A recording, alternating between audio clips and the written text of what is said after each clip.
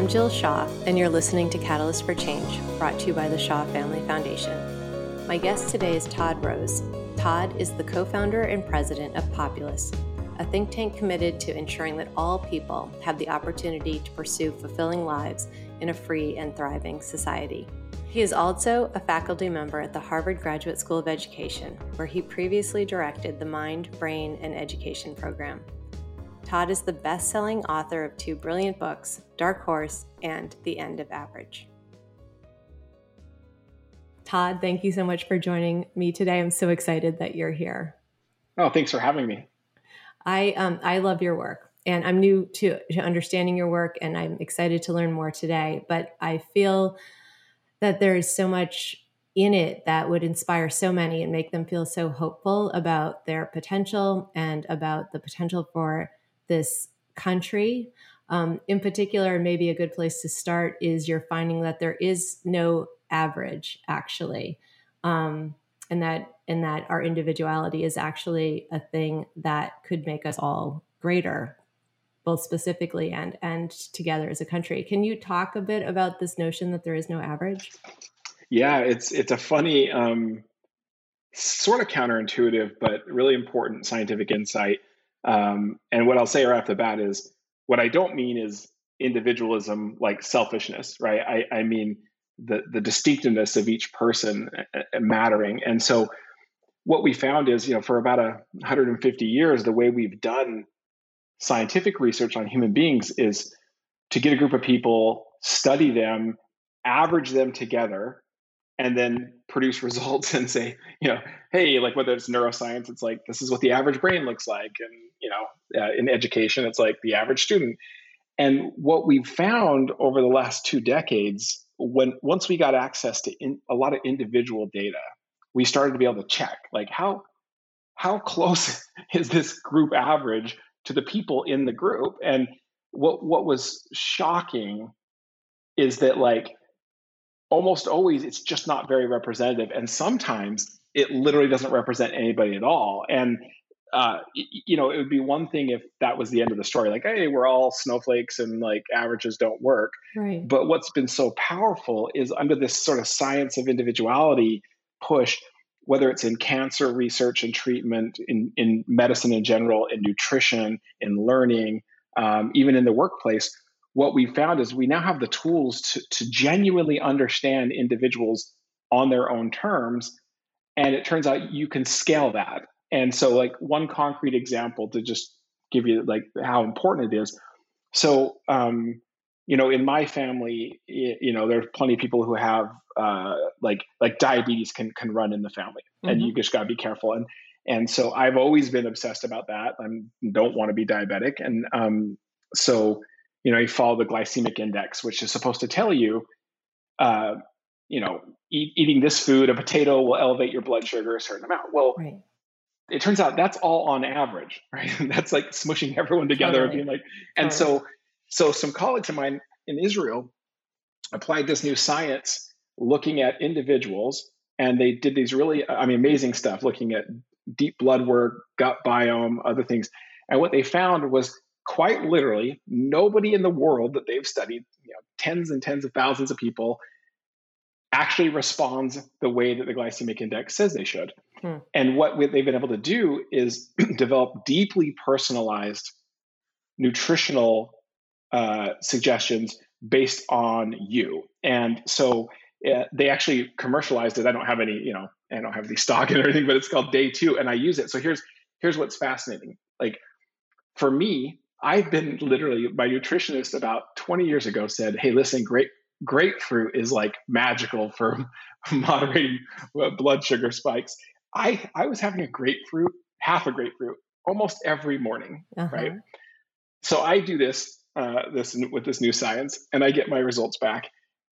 Turns out grapefruit is literally the single worst thing I can possibly eat. It spikes my blood sugar more than chocolate cake. Oh my gosh. And my wife, on the other hand, no, it's perfectly fine. And it turned out for me, the glycemic index was only true less than 40% of the time. And so what's so powerful is, sometimes when we think about our individuality, it can feel like either selfishness, which is not what we mean, or chaos, right? what do you do if we're all so distinct? Well, here's a concrete example where we can literally improve population level health and wellness by understanding people's individuality.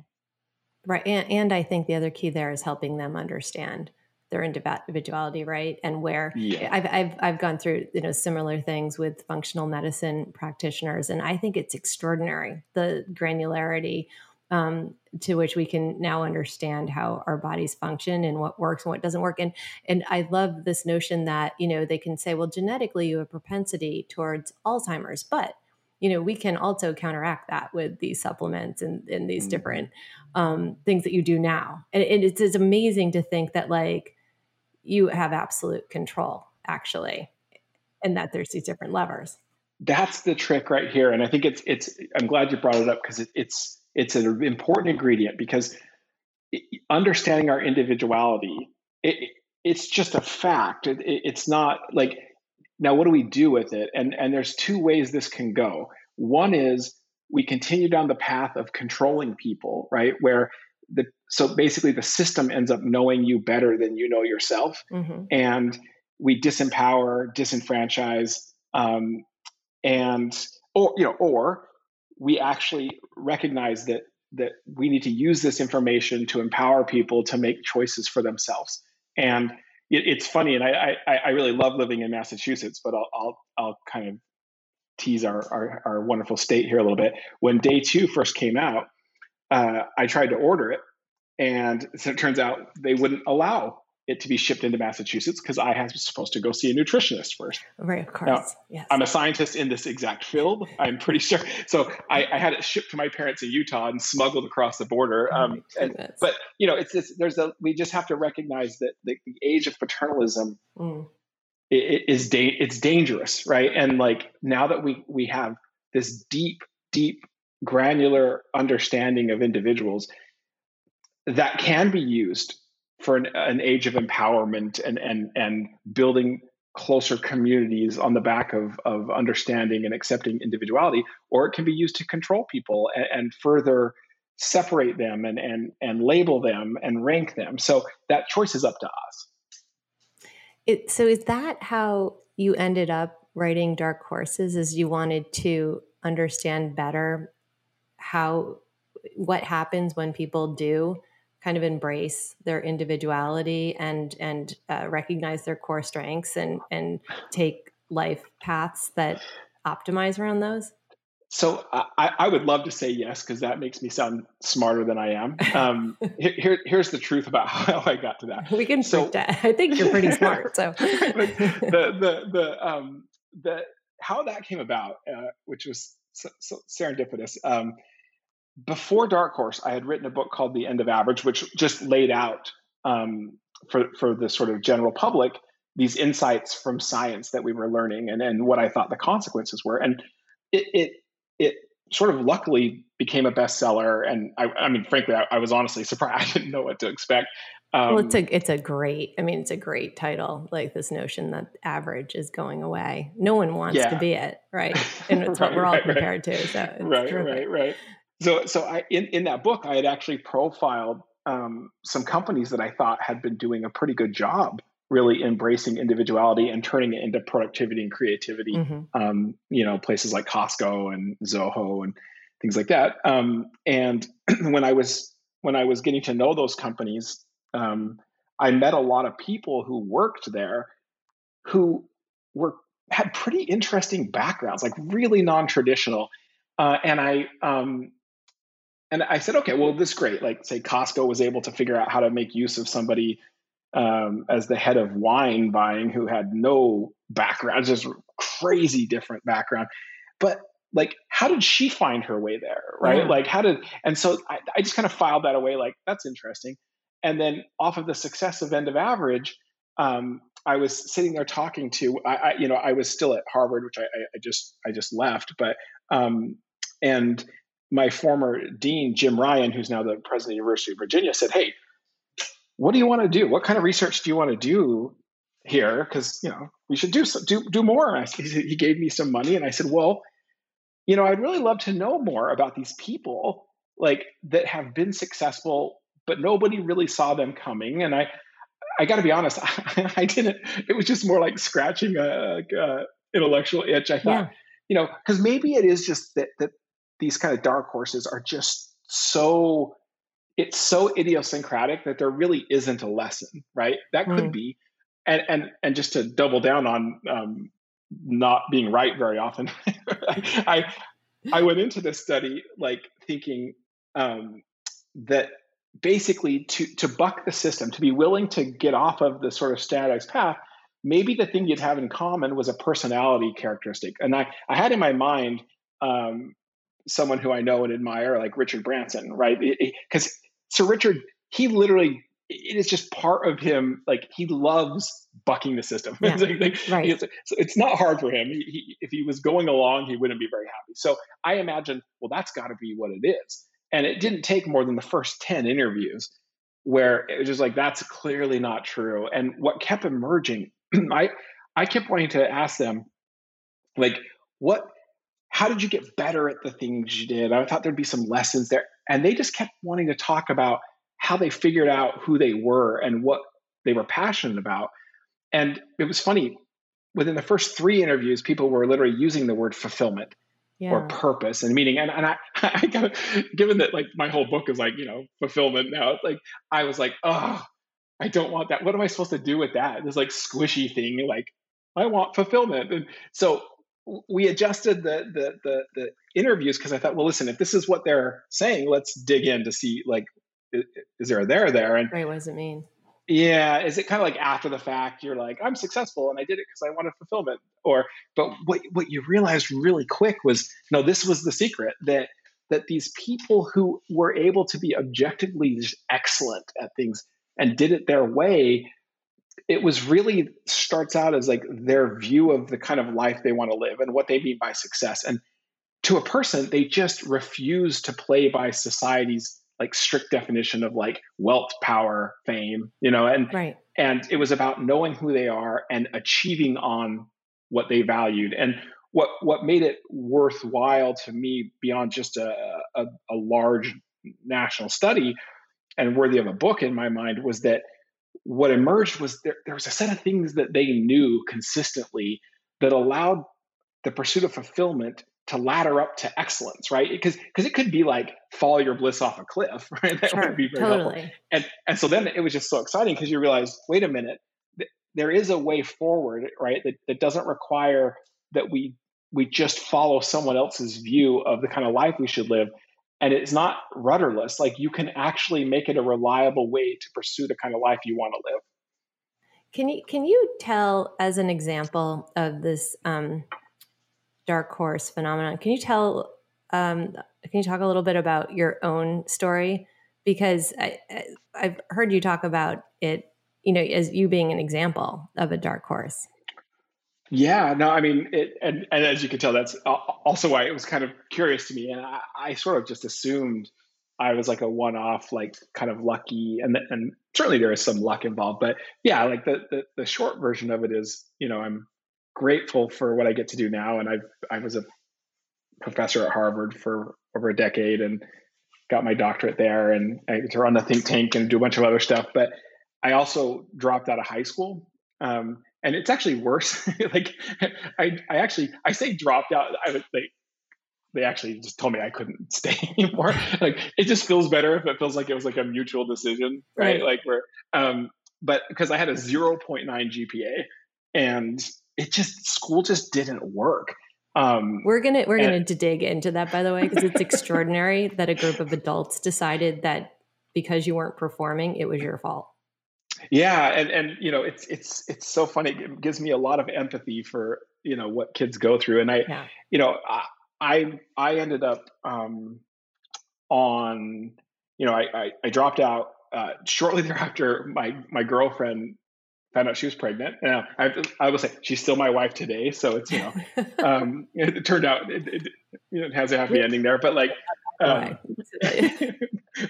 But we quickly found ourselves. We ended up with 2 kids, and I was working a string of minimum wage jobs. I mean, just couldn't make ends meet. We ended up on welfare, and people were just frustrated with me. And I think my father-in-law fairly was like, you know, if it was my child, I'd be a little worried too. But and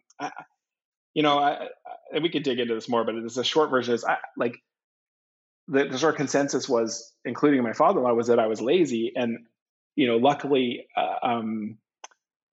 I had been spending more time with my dad. I mean, we always had time together, but like he was he's been a mentor to me, obviously, and one day I was sharing with him what I was worried about, that maybe I am just lazy, and he said, listen, it's not that you're lazy, it's that you just have to be motivated all the time. And he said, from what he could tell, there were plenty of jobs where people would pay me really well to do the kind of things I'm good at, but I couldn't get there where I was. And so he said, it seems like you either need to be an entrepreneur or you need to go to college. Mm-hmm. And I had like $13 in the bank and no good business ideas. So I thought, okay. In college it is.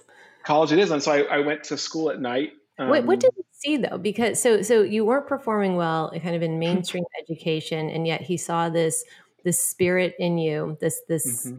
You were compelled in a particular way that he thought would really, be to your advantage. And so how did you get to and through college? Like that was actually the thing that was actualized, right? Because that's like not. Yeah.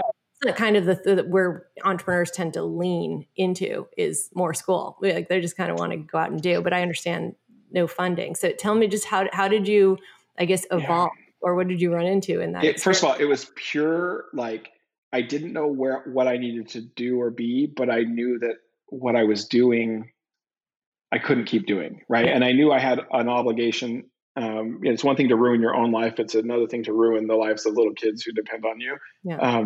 And we had pulled together just enough money. The college thing, first of all, it was Weber State University, fantastic open enrollment public school in Ogden, Utah. And we had just enough. My in-laws and my parents said, listen, we can help you pay, because the tuition was like $800 a term. And that was not, we didn't have that. And they said, listen, we can get you through your first year. And my dad said, listen, he said, I know that when you're motivated, you're great. And when you're not, you're not. And he said, listen, if you want this, you can get an academic scholarship. And if you're not there for the right reasons, you shouldn't be there.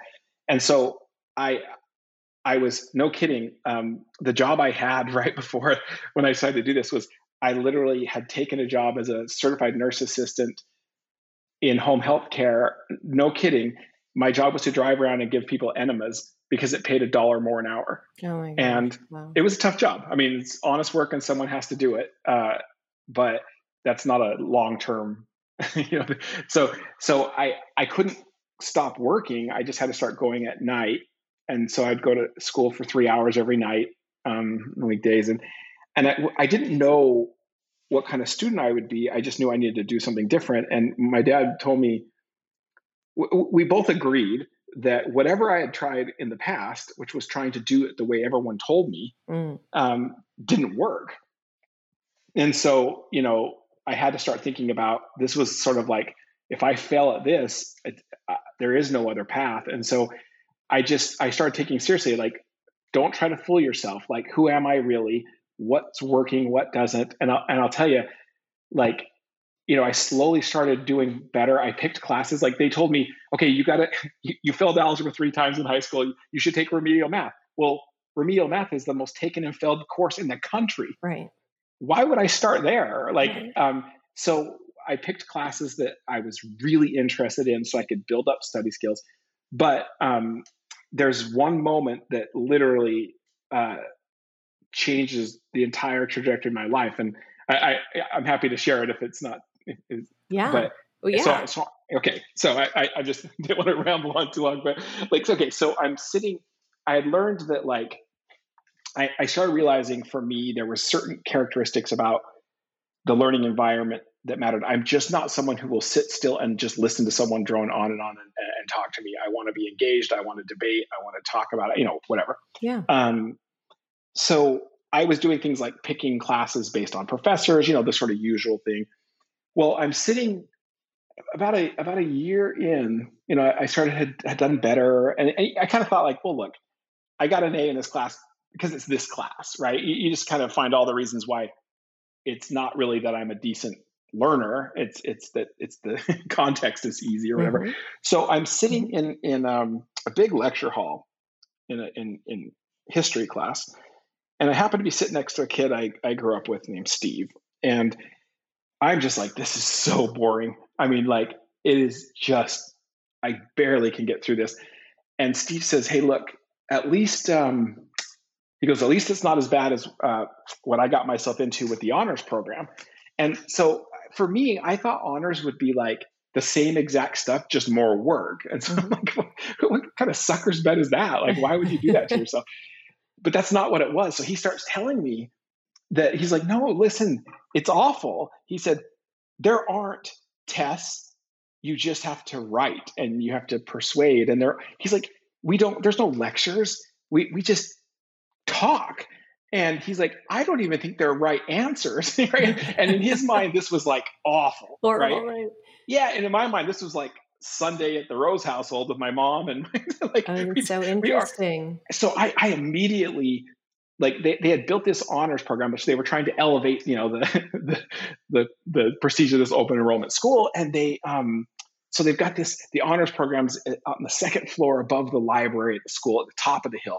So I immediately went up there. I don't know what I was thinking, but and I go into the office. I said, I'd like to talk to the director, and I'd like to be in the honors program. And so they let me in and into the meeting. I went and talked to the director, and I said, hey, look, I told him I'm interested. He said, okay, great. Yeah, no, we're really trying to build something here. And he said, I just have a couple of questions for you. He says, how are your, we did ACTs back then. Yeah. It's like, how are your ACTs? I said, and I told him, and, they were, let's just say, on the wrong end of the curve. Right. And he threw me a lifeline. He said, well, it's okay. Not everyone's good at standardized tests, and which is definitely true for me. And he said, what was your high school GPA? And I this is no kidding. I said 0.9. And he looked at me, he said, what 0.9? And I had to clarify it was 0.9. And he was so nice about it. He didn't humiliate me, but he said, listen, you can't be in the honors program, right? And what I think I remember, but he tells me that this is not what he said, is, we have standards. Like, right. but so I just felt like, I was like, oh my gosh, what am I doing here? Why did I just rushed up? Like, of course I can't be in this. So I grabbed my stuff and I thanked him for his time, and I start to walk out. And as I walked out of the office, his secretary, that woman named Marilyn Diamond, was sitting there. And as I walked past her, she reached out and grabbed my arm. And she said, hey, I overheard the conversation. She said, if you want this, don't take no for an answer. And I just looked at her, I said, like, what? Like, I didn't know you could do that, right? Like, right. And she said, look, just, if you want this, go sit on the couch out here and show them you're serious. So I was like, oh, go Marilyn. How many kids has she done this for? Well, this is the great thing. I thought it was just me. It turns out she's just a superstar for it. She believed in everybody, and it was amazing. But so I sat there, and the director comes out and he says, hey, you're still here? I said, yeah, I want to be in the honors program.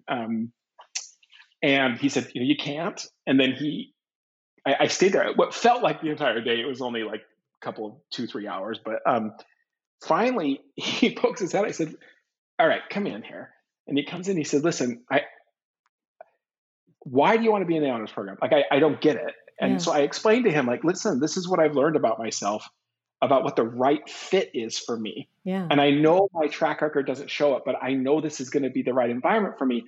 And he said, okay, well, look, we can't just like let you in, but here's what I can do. I'm going to let you pick one honors class. And if you are there and I'm going to ask the professor when it's over, if you're the best student in the class. And he said, by the way, by best, I don't mean having the highest grades. I mean, they can't imagine the class without you. Right. And he said, then I'll let you take another one and we'll go from there. So I was like, okay, I got to pick the right class. And I picked a class called Plagues of the Modern Era, which scared I almost made me vegan, because I was like, this, but it was amazing. It was like, I didn't even realize learning could be like that. And I excelled, and I got to take another class and another one. And flash forward, I ended up graduating as the honor student of the year, Oh my gosh. and got into Harvard.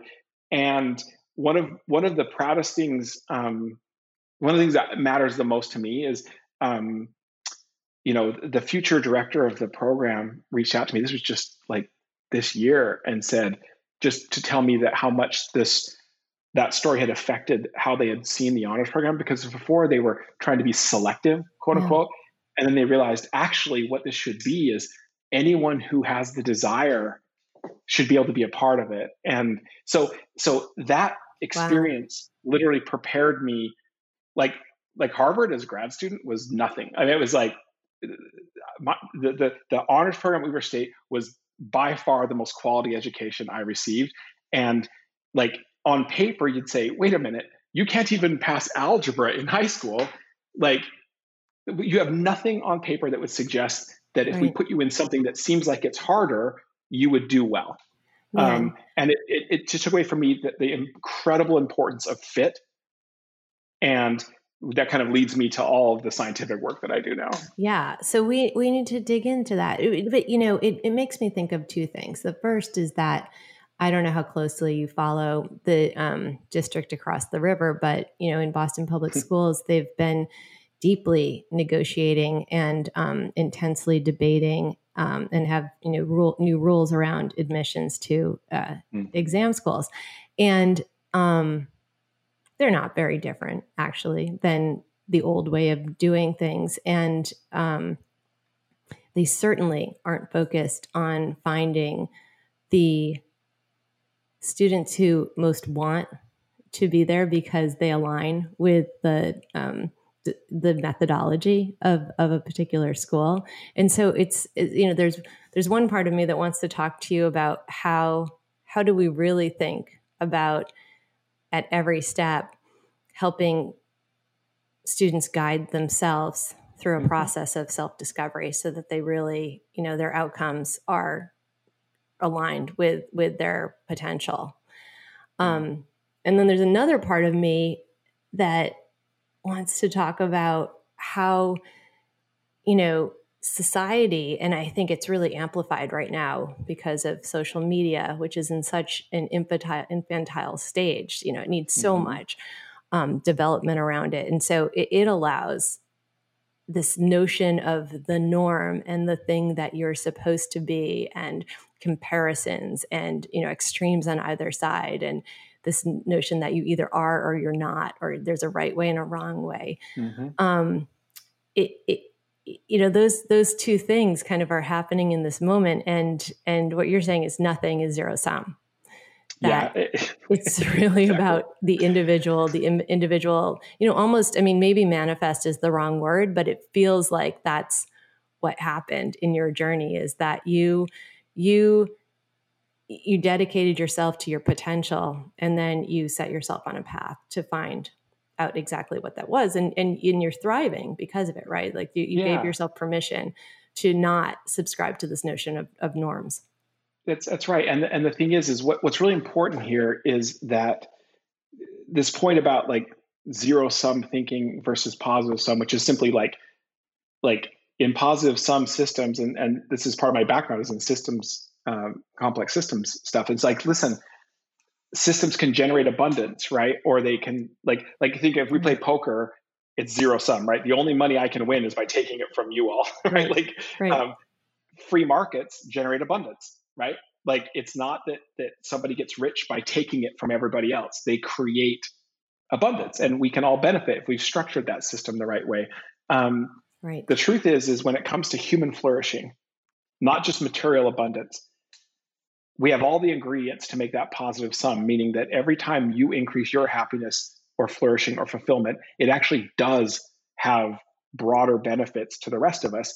But what we've done is we've lived through a system, starting with like Frederick Taylor and scientific management, where we literally accepted the sort of social Darwinism of like, listen, there's just some people that are better than other people, Right. and there's never enough to go around. And so what we have to do is figure out how to divide the scarce resources. So if you take the school version of that, right, think about how silly this is. We say, listen, right, there's some kids that really have something to contribute, and we know how to find that, which, by the way, we don't. And we pick these tests, and then we give those kids that score well more resources, and then they do better, and we're like, it's because they're better, and we're like, no, it's because you gave them more resources. Right. Like, and so what's funny is one of my intellectual heroes, Benjamin Bloom, who actually invented like mastery-based learning, and he actually found a doctoral student of his. They studied gifted and talented programs about like, because it's kind of absurd. You're on a bell curve, and like if you're in the one district, you could make the threshold and get into gifted programs. The same kid in a different district wouldn't. Mm-hmm. It's like kind of ridiculous. But so what they found was actually the single most efficient predictor of who would succeed in gifted and talented programs had nothing to do with any tests you could give them, any grades they'd gotten. You literally made it open to anyone, and you accurately described the work. And it turns out kids that have no interest in it are not going to sign up for more work. They're just, we've created a false narrative around human beings and human potential, and we're locked into it without realizing it, even as like literally we have all the ingredients necessary right now to have a completely different kind of society. And that's really the work of Populus, my think tank, is like, listen, like we can get these conditions right. And once you start to realize that we're all better off when we're all better off, and that then suddenly investing in other people's kids, investing in each other is both the moral thing to do and the self-interested thing to do. How do you get people to shift in that direction, though? Because so I'm sitting here thinking about what you're saying, right? Which would mean that there would have to be truth in marketing. So if I tell you the truth about what the situation is, then you may align with it, but you may not. And, in the case of, poor urban districts across the country, it's so interesting to me that when polled, it's like 90-something% of parents believe that their kids are getting a great education, when the truth of the matter is that they're on average 2 grade levels behind where they sit. And so how are parents just completely being lied to? So it's interesting. So we spend a lot of time. So my think tank, we developed a set of methodologies called private opinion research, because you realize that like social pressure distorts public opinion, right? Mm-hmm. There's a lot of reasons why people don't say what they really think and want. And like we're seeing that politically crazy, but like what we find, for example, with these parents who would say like my kid's school, and listen, I'm not saying every school is bad. I think what happens is that for a lot of the parents, there's a bit of cognitive dissonance, right? So like, especially poor parents who don't have any other choices, right? There's no option. If you think about, I am dropping my kid off at a school that I know is bad for them. Like how do you stay in that space very long? And so a lot of times we'll immediately say, listen, I think mine's pretty fine. And then what they'll say is, but I think most schools aren't that great. And what we find when you do more qualitative work is it takes 5 or 6 ways in before they'll start to tell you some of the things that they really are frustrated with. And that's interesting. So actually the data is not correct. That the parents, you feel like parents do know. I think they do. And the thing is that, and I'll tell you the other thing, which I think is the most interesting thing from an education standpoint, and it's where most of our education work is right now, is that, we built an instrument to look at the actual priorities that parents have for education. Because you can't have everything, right? It's trade-offs, right? If you so what really matters to you, for your kids' education? It is what most people want out of education is so different than what the system is. It's shocking. And like what we've recognized is that the real frustration for most parents and the public, frankly, is it's less about that they want it to be better. It's that they want it to be different. And they don't want you to keep saying, well, listen, we increase these test scores by like 2%. It's like, yes, but like my kid's a whole child. My kid has interests. You don't seem to care about their interests. Like they like, so the reason this is really important is, it comes down to when you're trying to think about systems, there's only two kinds of change you can make, right? You can reform it by keeping the purpose as it is and making incremental gains, or you go toward transformative change, which is literally changing the purpose itself. And what we've seen from our research in almost every system that we have right now, so education, higher ed for sure, criminal justice, healthcare, immigration, like what's happened is there's just this decoupling from what the systems actually do versus what the majority of the public wants them to do. And so, for example, in criminal justice, the vast majority of Americans want the criminal justice system to be rehabilitative. Mm-hmm. Yeah, you gotta do your time, but then we should do everything in our power to help you get back in the community and make a contribution. But they believe that the vast majority of Americans just want it to be punitive, right? So they're stuck, like nothing happens. And the same thing with education, the same thing, like we're living in these illusions where we're just wrong about the majority. And are we wrong about the majority because we live in these myopic worlds where we're just everything we're seeing is reinforcing our own opinion? Yeah. So here's what's funny. And by the way, this is actually what my next book is about. So I apologize if I'm I love rambling it on that part. But what's really weird is up until recently, in the last 2 decades, it's always hard to understand what the norms are for your group, what you think most people think, right? Because you don't have all the data. You have to just make inferences. Usually we'll make the wrong inference by thinking everybody's like us, right? Like, oh, I like it, so most everybody must like it. Well, something weird has happened where now with our own data, like everywhere you look, we're making mistakes about the majority, but it's the exact opposite direction, which is we think we are isolated and alone when in fact we are the majority in so many things. And there's a reason for it, right? Which is, number one, we've got a culture that does not want people to share different opinions. We just don't, right? We're just intolerant of that now. And like that, it's just not good, right? You don't convert someone by silencing them. And so we'll misread that, but there's a bigger issue, which is more about the technology, which I'm a big fan of. I love, you can't do personalization without it. But you think about like social media and you look at Twitter, and 80% of all content on Twitter is generated by 10% of users. So, and it turns out that those 10% are wildly unrepresentative of the population. So the problem is our brains, when we're guessing what we think everybody believes, we're not very sophisticated about it, right? If you're told something over and over, the repetition affects your estimate. If it's easy to remember, you think it's more common. So what we're seeing is this loud fringe is actually controlling so much of what we see. And it's not like a bad actor. It's just like the structure of the technology itself. Right. And so we end up generating inferences about our groups that are just wildly incorrect. The problem is that it becomes self-fulfilling, right? Yeah, right. Of course. You lean into that and you start putting energy there. And I'll give you a concrete, this is where it gets really scary and dangerous. These illusions sound like, well, we've got bigger problems. But actually, I don't think we do, because once I think, let's use the idea of success. So our success index we did with Gallup, which was the largest study ever of Americans' private views of the life they want to live. It was so cool. Wow. The vast majority of Americans reject zero-sum thinking. They think it's ridiculous that somebody has to lose. They hate comparing themselves to each other. They want to pursue meaning and purpose. And they actually, we know what they mean by it. We know what the ingredients are. Yet, this is like 2/3 of Americans hold this more fulfillment-oriented view. They think they're a 5% minority.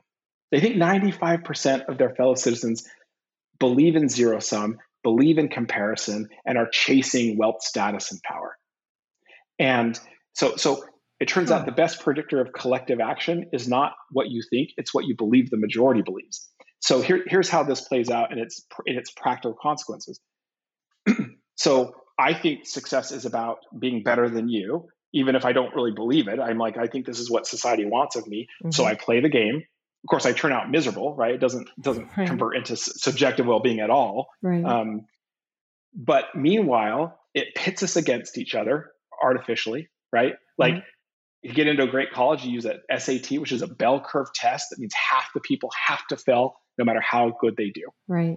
Okay. So we are competition now, not collaborators. Right. Now, here's the worst part of this. This is why it's like, for me, this is why I'm writing this next book, is like, it is the self-fulfilling prophecy of this. So I'll give you one really like concrete thing. So the number one thing that most Americans believe most Americans care about for success is being famous. The Kardashian kind of like, right. People think, oh, of course people want to be famous, right? With our private opinion methods that you cannot fake. So it is drop dead accurate. Out of 76 different possibilities of what could be part of a good life, being famous is literally dead last. Wow. For Americans across all demographics. Okay. But because they believe it is number one for people, what happens is media, entertainment, advertising, they're trying to give us what they think we want. And so what we see is a change in the types of orienting that the media does around success, what's shown to us and our kids. Now, my colleagues at UCLA have tracked middle school kids and like how they view themselves and who they are as they're kind of becoming more like, little adults and having their own views. For a really long time, the top things most middle school kids talked about was character driven. It was about being a good person, being a good friend, being honest. About 7 years ago, I'll be off by a couple of years, give or take, it suddenly changed.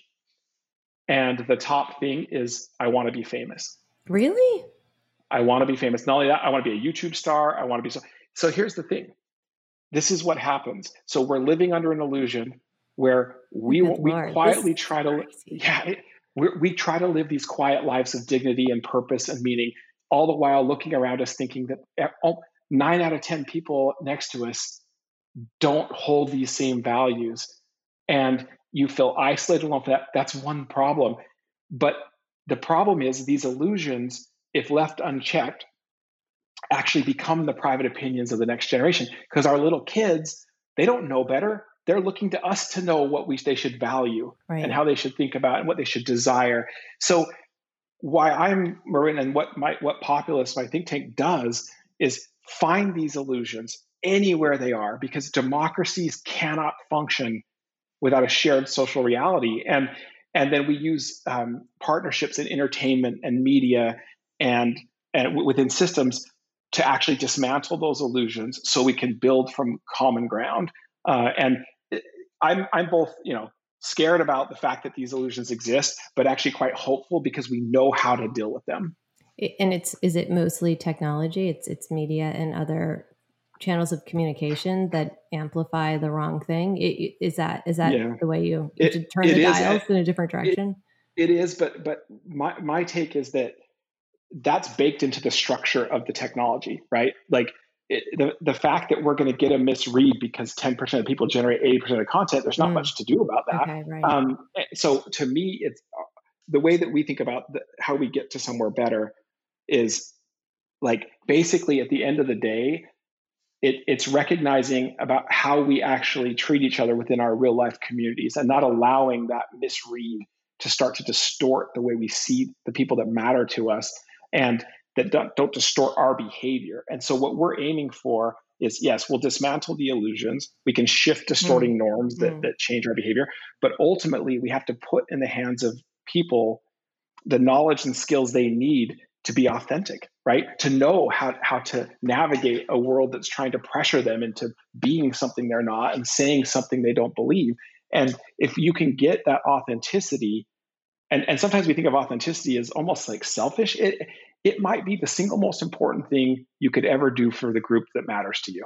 Right? It's really interesting though, because I mean, if we could make the assumption that right around the corner is some sort of technology that allows us to read each other's minds, then yeah. kind of the whole game shifts, right? Because then you amplify the 90% who are currently not amplified. And I would imagine, given your research, it completely changes the trajectory. And exactly. And I think that so up until we get the mind reading technology, what we need to recognize that we have an obligation to our communities to respectfully share what we actually think, right? Because it doesn't do anybody any good when we shade the truth to fit in. And what's worse is we're shading the truth to fit in to a phantom. It's not even real. It's not even what the group wants from you.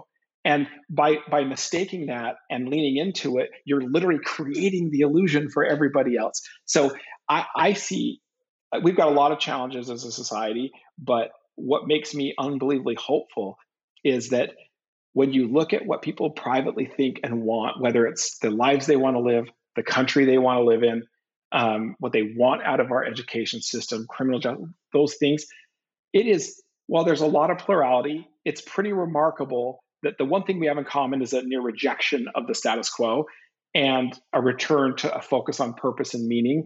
And there is a latent belief in each other that is so uplifting and hopeful. Now, you can't feed your family on hope. It's not a good national strategy either. We have to convert that private hope and private desire into public behavior and the way our systems function. Wow, this is so mind blowing. Your book is going to be so important, and I don't think that it could come at a better time than right now. So what's the takeaway? I could talk to you for hours, but what's the takeaway? For anyone listening, how does that? I mean, there's so many takeaways from this conversation too, right? Because we could talk for a much longer time about how you really you had such a great guide in your father who helped you understand your best attributes and your passions and helped you find a pathway to pursue them. And so there's a whole story that I would love to pursue about just how do we help every child find that same path, right? Because it's so promising that really in all of us is the opportunity to succeed in exactly the way that we want to succeed, right? That success is really defined by who we are and what we're good at and what drives us, and not really anything else. But then there's this whole other conversation, which probably feeds into that, which is what that does to society if we actually say, you know what, the chains are off. We no longer have any expectation of you other than that you be your authentic self in a positive way, and we'll respect and admire the path that you each take. And I'm glad you're bringing that up, because I do think that once you get into this positive sum mindset, right, there is an obligation. So to me, for this to work, it's about fulfillment and contribution. So fulfillment without contribution is selfishness, right? Like, you invest in me, I do this stuff, but everything I do doesn't benefit anybody else, then what was the point? Right. At the same time, contribution without fulfillment can become the sort of greater good, where basically it's just like self-sacrifice, right? And so what the social contract is really in a positive sum system is, listen, we believe every single person has dignity and worth. We believe every single person has something to contribute, and we do not know what any one person is capable of. And what we do know is that their individuality is central to both their fulfillment and whatever contribution they can make. So if you take those three basic principles, then what we are committed to as a society is investing in each other in ways that allow you to realize who you are and be equipped to realize your full potential. Your obligation is to turn that into something that contributes back to society. Now, that doesn't mean volunteer, although it could, right? Like a great businesswoman, like if she's not making her money by ripping off the taxpayers, or like really making like profit a proper way, is contributing, right? You're adding value to other people's lives. You're employing everyone. Yeah, absolutely. Yeah. So if you recognize, but it's not that hard, right? Like here's what happens. this is the sort of paradoxical value of individuality if you get the conditions right, which is it is the source of belonging and community, right? Again, like the fitting in is not the same thing as belonging. If I have to literally change who I am just so you won't reject me, like that is not belonging. Right. Belonging is when, yes, we have shared values and there are some things that are out of bounds, obviously, but what we're striving for is to be as inclusive as possible. And I'll just say like the last thing I'll say about these positive sum systems, which are entirely possible. Again, like we've lived through an economy for a couple hundred years that has generated more material abundance than all of human history before it, right? Over the last 50 years, human happiness has flatlined. Right. Imagine what happens when you take the lid off of that, and like what kind of society we have. And for me, the thing that's the most powerful sort of consequence of this kind of thinking is that if you're looking at a positive sum system where everybody can contribute and it actually benefits the entire system and society, then the multiplying effect is about inclusion, right? It is about including everybody. And anyone that's left out harms everybody. Right. And so suddenly, when we're looking around at the kind of unbelievably unequal access to quality education, for example, well, guess what? If it's a zero-sum system in which some kids have to lose, you can't really fault parents for being like, well, it's not going to be my kid. Right. Oh man, yeah. But if it's not that way, then we would be really annoyed that anyone was being left out. Exactly. The social norms that will emerge would make it unacceptable. Right. Because every time you exclude a little kid from realizing their full potential, you're creating a negative externality that harms everybody. And I will just say, like, you think about economically speaking, Adam Smith, which I wish more people read, like my libertarian friends like to quote him, but don't seem to have ever read him, because he was a moral philosopher that cared a lot about poor people. That was his primary focus, was how do you improve the lot of the least among us? And he gets to free markets that way. But like, what's fascinating is, before that, we had mercantilism, which literally assumed economies were zero sum. So there was no point in trading with anyone. In fact, that you were losing if you were trading, right? And we've got some leaders today that think that's also true, right? So, and Adam Smith's central insight was, wait a minute, that's just a wrong assumption that you can generate abundance through division of labor, right? Through comparative advantage, and through trade. But that means individuals have to have rights, right? You have to be able to trade yourself within the system. Countries should trade. That was so paradoxical, like so counterintuitive. And yet, up until that point, the most powerful country in the world, England, never had enough food to feed its own citizens. Right. And so what do, right? In a zero-sum system, you conquer, you enslave, right? In a positive-sum economy, you trade, right? It matters. Rather than try to conquer a country, you want them doing what they do best, and you want to be able to trade. So we recognize that economically. If we take that same mindset and realize with respect to human happiness and human flourishing, it holds as well. Then it changes how we see other people's kids. It changes how we see our neighbors. Like, it matters. And I don't see any way out of the kind of conflict we're facing as a country as long as we're locked into this zero-sum thinking. I just don't. But once we get out of this and we see each other as worth investing in and trustworthy, I honestly believe we're going to get somewhere qualitatively better out of this friction that we're in right now. Yeah, I think I agree with you. I'm very positive about this because I think it's waking everyone up to the notion that it can't be possible that I'm always right or I'm always wrong. And I think for a little while we were stuck in that paradigm. When you were talking, though, it did make me think, like, I had this image of a symphony, right, where when you get to a robust point in moving away from zero sum, it's really the symphony that's most important. But until you're there, the conductor plays a massive role in organizing the symphony so that it does, resound in a beautiful way, and that there's respect for every part of the symphony. And so I'm glad to hear that there are many ways to influence the symphony. I don't think we can depend on one particular leader to get us there. And yeah.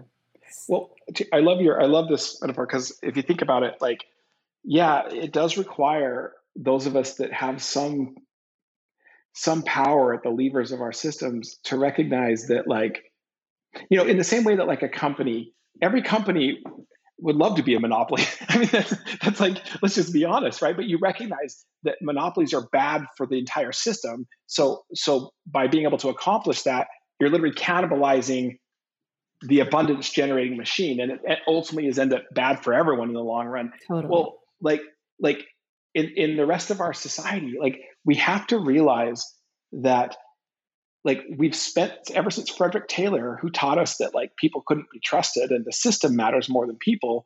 We've got to realize that it's just not true, and that, like, what we owe each other is trust. What we owe each other is support, and it doesn't mean blind support and blind trust, but like if you just recognize, like, that whether it's a system like education, like, think about, like, we almost don't care what parents say. There are no feedback loops that hold schools accountable to parents. Do you know, like we don't really, like, it's okay to recognize that in the future, the people have to matter more than the systems. Those systems exist to serve people. And yeah, you can't flip a switch overnight and then suddenly we're all positive sum, but we can take meaningful steps in that direction.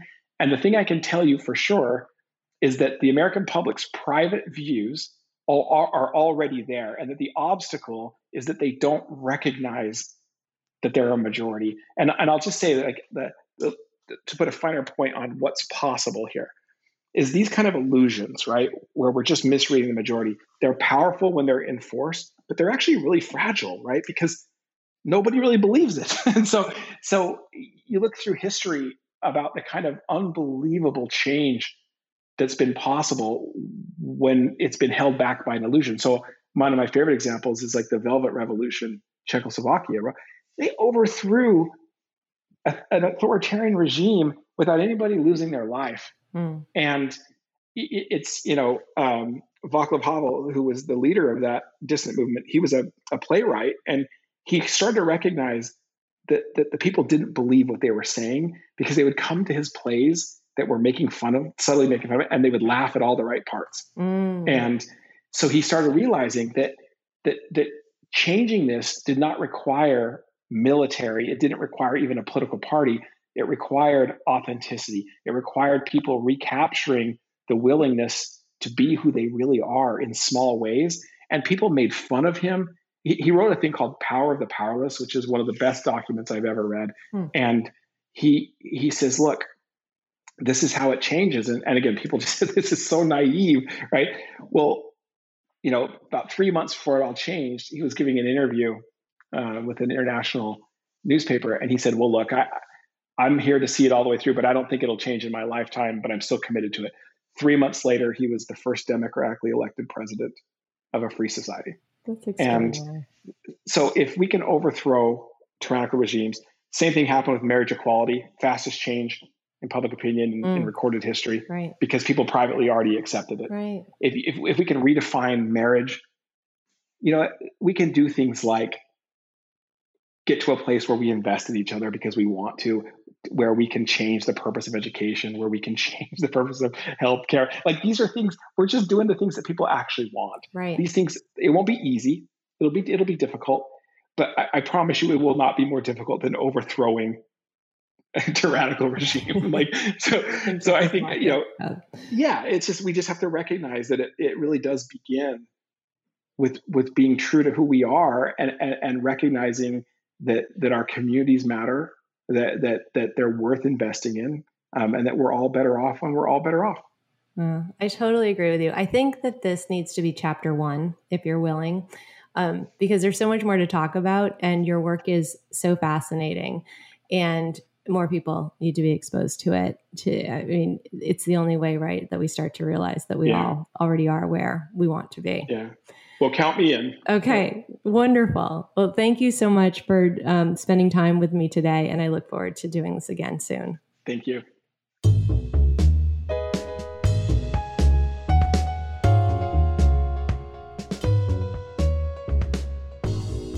Thank you for listening to my conversation with Todd Rose.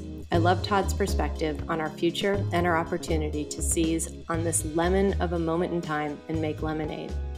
I agree with Todd. This is not a zero-sum game. I believe in win-wins, and I believe we can take the momentum created by this pandemic and channel it into positive directions for our kids and for ourselves. I hope that you enjoyed today's podcast, and if you did, please rate, review, like, and share it with your friends. Have a great day.